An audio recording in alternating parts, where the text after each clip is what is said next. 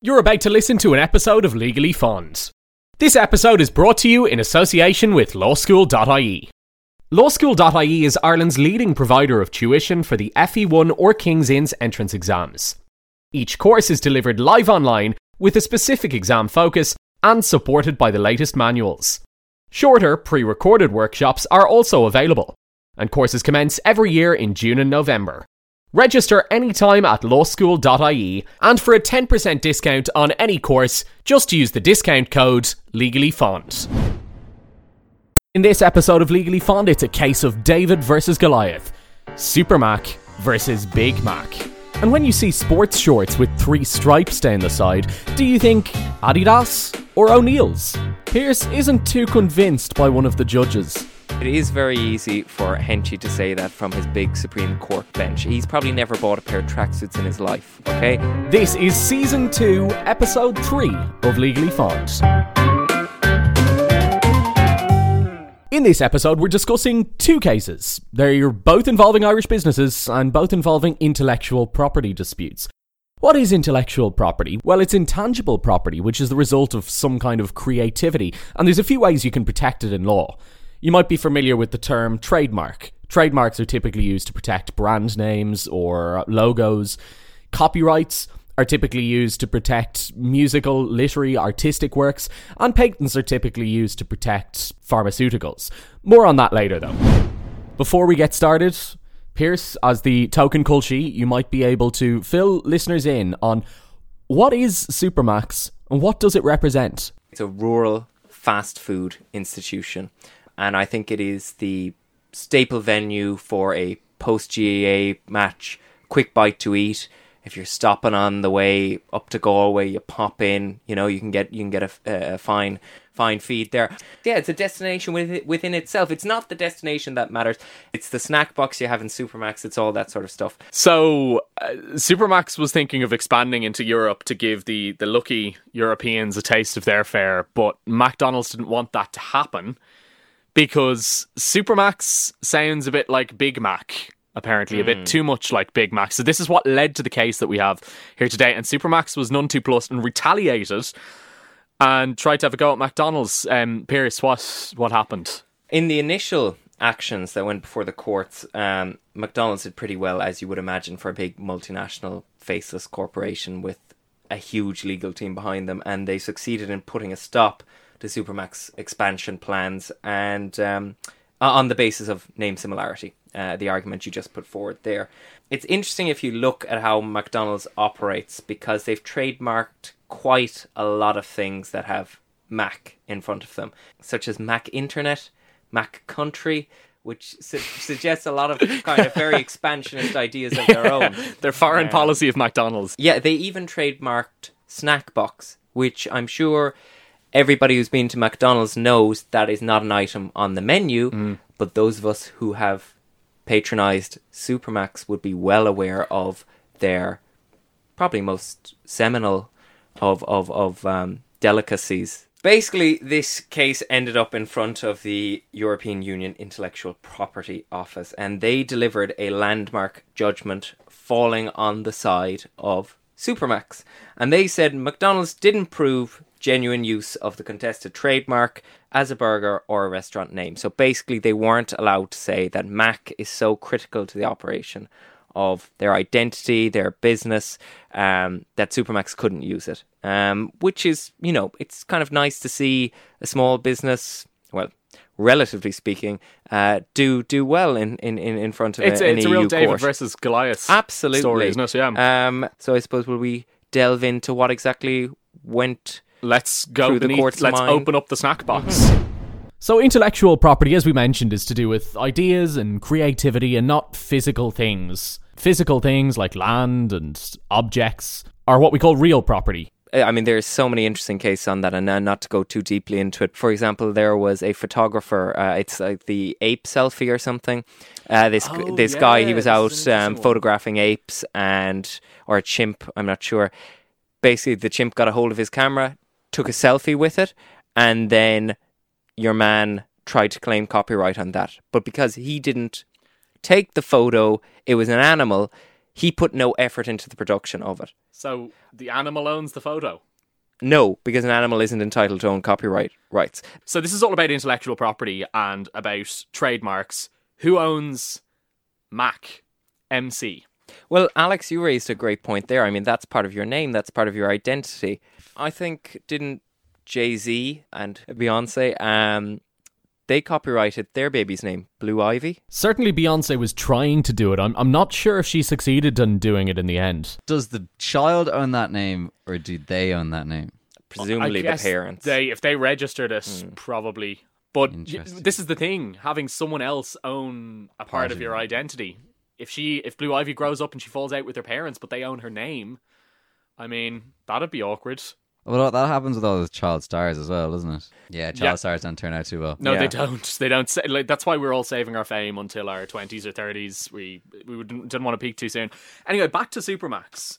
So the idea is, in EU trademark law, that you have to have a genuine use for any trademarks you have. Presumably this means this is to prevent people from hoarding trademarks and gathering these up, because if you've got ownership of them, you can charge people to use them, so they become an asset, effectively.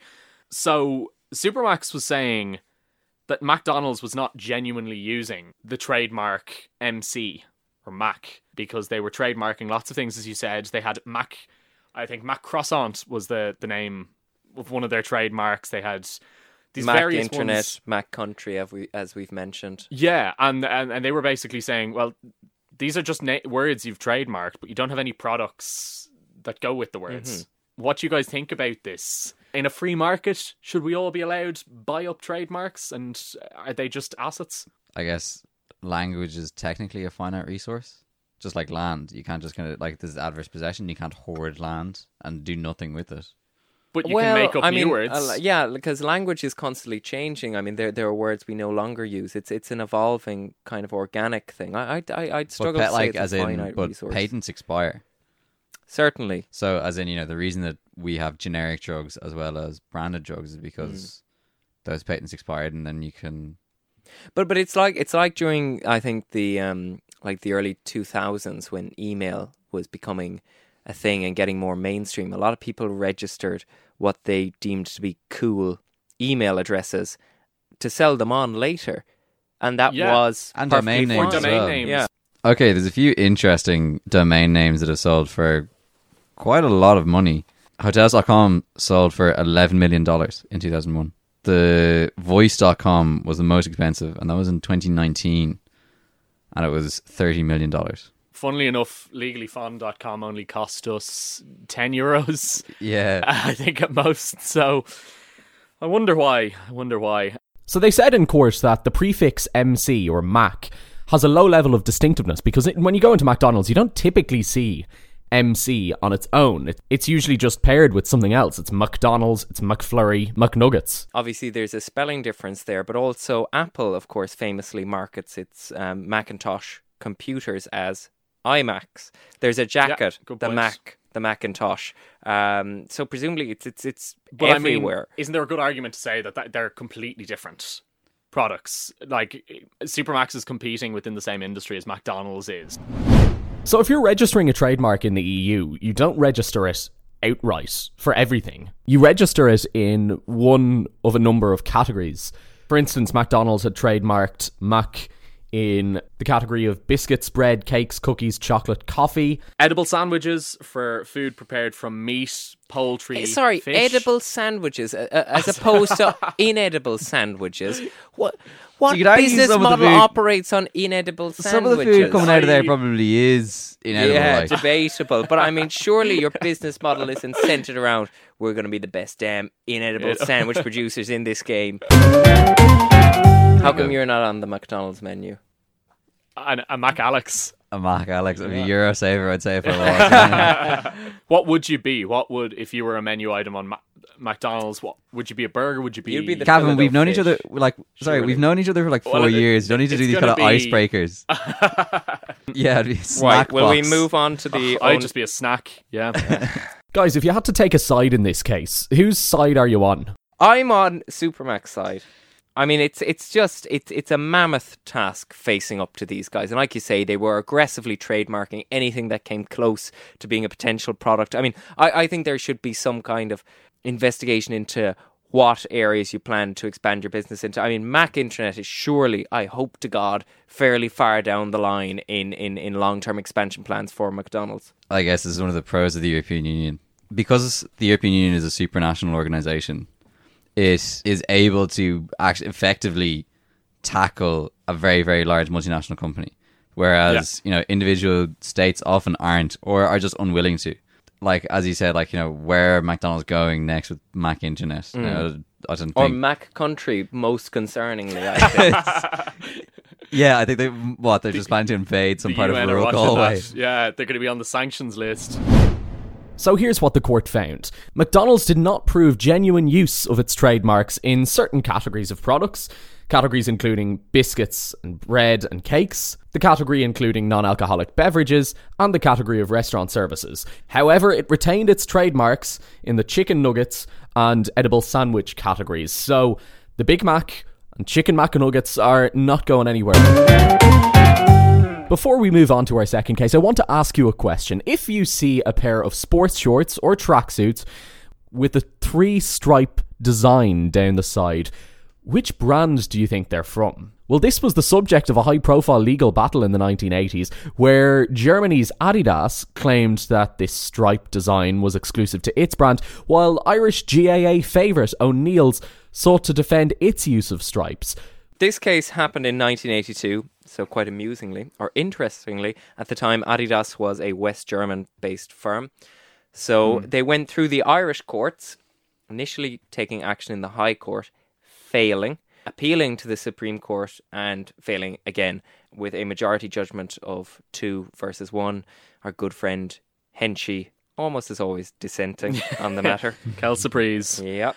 It's obviously a pretty important issue. If you're a clothing manufacturer and the key distinguishing feature of your clothing is the 3 stripes on the side of it, you'll fight tooth and nail to stop another brand having a similarity or likeness. And remember, this is before the 3 stripes was really popular, like before normal people that obviously makes a difference. Yeah. Big time. But the thing they argued was, and I think this is quite interesting, was that they weren't necessarily claiming just ownership over the 3-stripe design, but they were saying that O'Neill's was deliberately affecting this fashion, this distinctively Adidas design pattern in order to pass itself off as Adidas and essentially chip away at their market base. So what's happening in this case is not a claim for infringement of trademark. It's not Adidas saying to O'Neill's that you are stealing our trademark.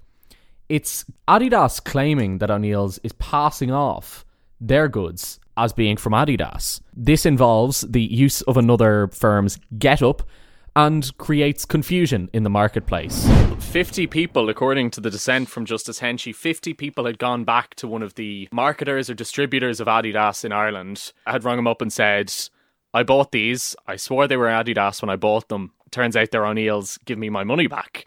They had witnesses to say that who felt they had been deceived. The court found that there is no protection for a company like Adidas if another trader is attracted by the popularity of that design, the market attached to that design, or indeed its success, because obviously Adidas, they were the crowd that made the 3-stripe design popular. O'Neill's were perfectly entitled to copy or imitate that as they pleased. Henchy dissented, saying that basically O'Neill's exploited the goodwill of Adidas and deceptively diverted the market base of Adidas towards themselves, which is quite strong language, don't you think? He also talked about the tort of passing off. A tort, which we've probably mentioned before on Legally Fond, is a civil wrong. There's loads of different types of torts like defamation, nuisance, trespass, to name but a few. And the expression passing off in this context refers to making customers believe that the O'Neill's shorts were in fact Adidas. That O'Neill's was intentionally misleading customers as to the provenance or brand of the shorts. I don't know. When I look at the O'Neill's GA shorts. That's, you know, with the stripes down the side, like you say, popularised big time by normal people. That jumps out at me immediately as like the county footballing. Gash shorts, yeah. Yeah. The court said it had to establish that the three-stripe design was clearly associated with the Adidas products among the public, so much so that they had exclusive association in their minds that when they saw three stripes, they knew it was Adidas. And a lot of witnesses who were Gaelic players, there was a TV commentator at the time was dragged in, and he said he had seen in the Olympics a couple of years prior, all the teams came out wearing three-stripe shorts. He was asked, did you think they were Adidas? And he says, yes, I thought they were Adidas, but just because I see three stripes doesn't necessarily mean I think they're Adidas, which is kind of a vague legal answer great to something. Irish answer to a legal You've led question. me in a circle. Yeah. But So- I know what he means in a bizarre way, because I think there's more to it that suggests something else. I mean, It's contextual. If you see someone in your local part of rural Ireland walking down the street wearing shorts with three stripes, they're probably most likely going to be O'Neill's shorts. If you turn on the Olympics and you see a German athlete running in shorts with three stripes, they're most likely going to be Adidas and not O'Neill's in your mind, surely. yes, absolutely. That said, when I was in Germany, they did sell O'Neill's socks in with some... three stripes. Not with three stripes, no, but they sold like kind rugby of, socks kind of high up to No, they were just, you know, the kind of now fashionable just Calf slicers. calf slicers. Thank you. Oh, is that the word? That's the word I know. Oh, right. I like it. I'd never heard of that before. Great word. Copyright that while you're at it. But yeah, so they were knocking around the place. But yeah, I think, like you say, it depends. Like if you see the West German Olympic team come out, you're not going to say, The West German. They bought them in Kilty Yeah. Can we bring it back into 2020? well, at the time, yeah, we're back into 20. Okay, yeah. So the Yugoslavian Olympic team comes out. Now they might be in O'Neill's. I think the descent is pretty interesting because Old Henchy. old Henchy, he starts off and he says Adidas advertise themselves as the brand with the three stripes, and that's a quote. And he says, when you see three stripes, you know this is a piece of clothing from And Adidas. they presented advertising work from like a wealth of it from years and years, and literally every ad featured the three stripes at Sure. some point. Sure.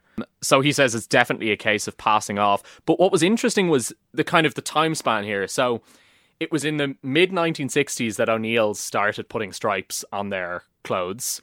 They didn't put three stripes necessarily. They sometimes had one or two. And Adidas weren't in Ireland until the late 1970s, at which point O'Neill's had really established a reputation for itself. So if the test is about people's knowledge, awareness, and association of the three stripes with a particular brand, it's important, particularly in 1970s Ireland when There wasn't probably wasn't that much of a range. exactly, let's be and fair. it wasn't a globalized world where you could hop on ASOS and buy there's brands. no internet. Could you There was imagine? no internet. Or no, dial-up. I remember my mum was telling me about dial-up. It was kind of like, But there wasn't dial-up in the There wasn't 70s dial-up, and was 80s. there? There must be. No, 90s. 90s. when was the 90s. internet? When was the internet?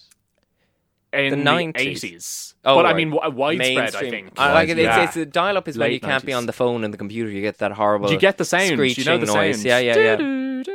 No. Yeah, That's what more you accurate. sounded like when we were recording in Germany. Henchy has this idea that people were being deceived, that people were going to shops and they were seeing a rack of clothes with three stripes down the side and they were picking them up, buying them, and it's only when they got home that they realised that what they bought was not Well, Adidas. look, this is I mean, caveat emptor. Well, the thing This is is as the well. lowest Look, I opinion mean, of it's very consumers. easy. It is very easy for Henchy to say that from his big Supreme Court bench. He's probably never bought a pair of tracksuits in his life. Okay, and I think the reality, pretty safe the guess. reality of the situation is, I think he's a very low assumption of the intelligence of Irish people, or indeed people who are consumers or wearers of sportswear, as to say, Jesus, these fellas are going in. They say three stripes. A light bulb flicks on their head and they think Adidas, you know? I think that's very, very unfair. There are plenty of... Look, if I see a white shirt, I don't think there's only one company that manufactures white shirts and I automatically assume it's them based on that. The White Shirt Company. You know, I think it's a ridiculous standard to apply across it. And particularly now, I mean, so many, you know, trends come and go and they may be adapted and changed, and stuff like that. For example, a Hawaiian shirt. Nobody has a monopoly on the Hawaiian shirt. And if I buy one Hawaiian shirt from H&M thereafter, if I ever see a Hawaiian shirt, do I assume that shirt is from H&M? No, I don't, Henchy. I don't know, because you're the one wearing the check shirt today, and every other time I've seen Gavin, he's always wearing the check shirt. And he gets them from H&M. Mine is not from H&M, but presumably you didn't assume that it was just because it's a check shirt. This is the thing about fashion, that there are fashion trends and multiple brands will make marginally different types of essentially the same style of clothing. Whether it's, I don't know, what's in fashion at the moment? Cords are back. Are they? Yep. What kind of shoes are fashionable? Doc Martens. Oh, yeah. There was a big thing about that, of course. Timberlands, yes. Yeah. And you always see there's plenty of boots out there. You can go into Penny's and you can buy a pair of boots that are not too dissimilar from Doc Martens. I have a pair of boots that are not too dissimilar. Think from Adidas's perspective, they've invested a lot of money, I would imagine, in developing their own clothes, their own fashion styles. So have O'Neill's. Yes, but just because they're bigger doesn't necessarily mean they owe. Like, as in, well, it's based on the association that people have, because you have to establish. But that isn't, in a sense, does the person have which? But it had to be exclusive association, That if I'm not mistaken, which is a very high threshold. That disadvantages small business, basically, and small businesses. And isn't this whole Justice Henchy's dissent so anti-competitive that you can have one design on, if you're a clothes manufacturer, you can have one type of design on your clothes? I'd say it's a Soviet decision is what it is. You have one place to manufacture striped tracksuits and the other place to manufacture non-striped tracksuits.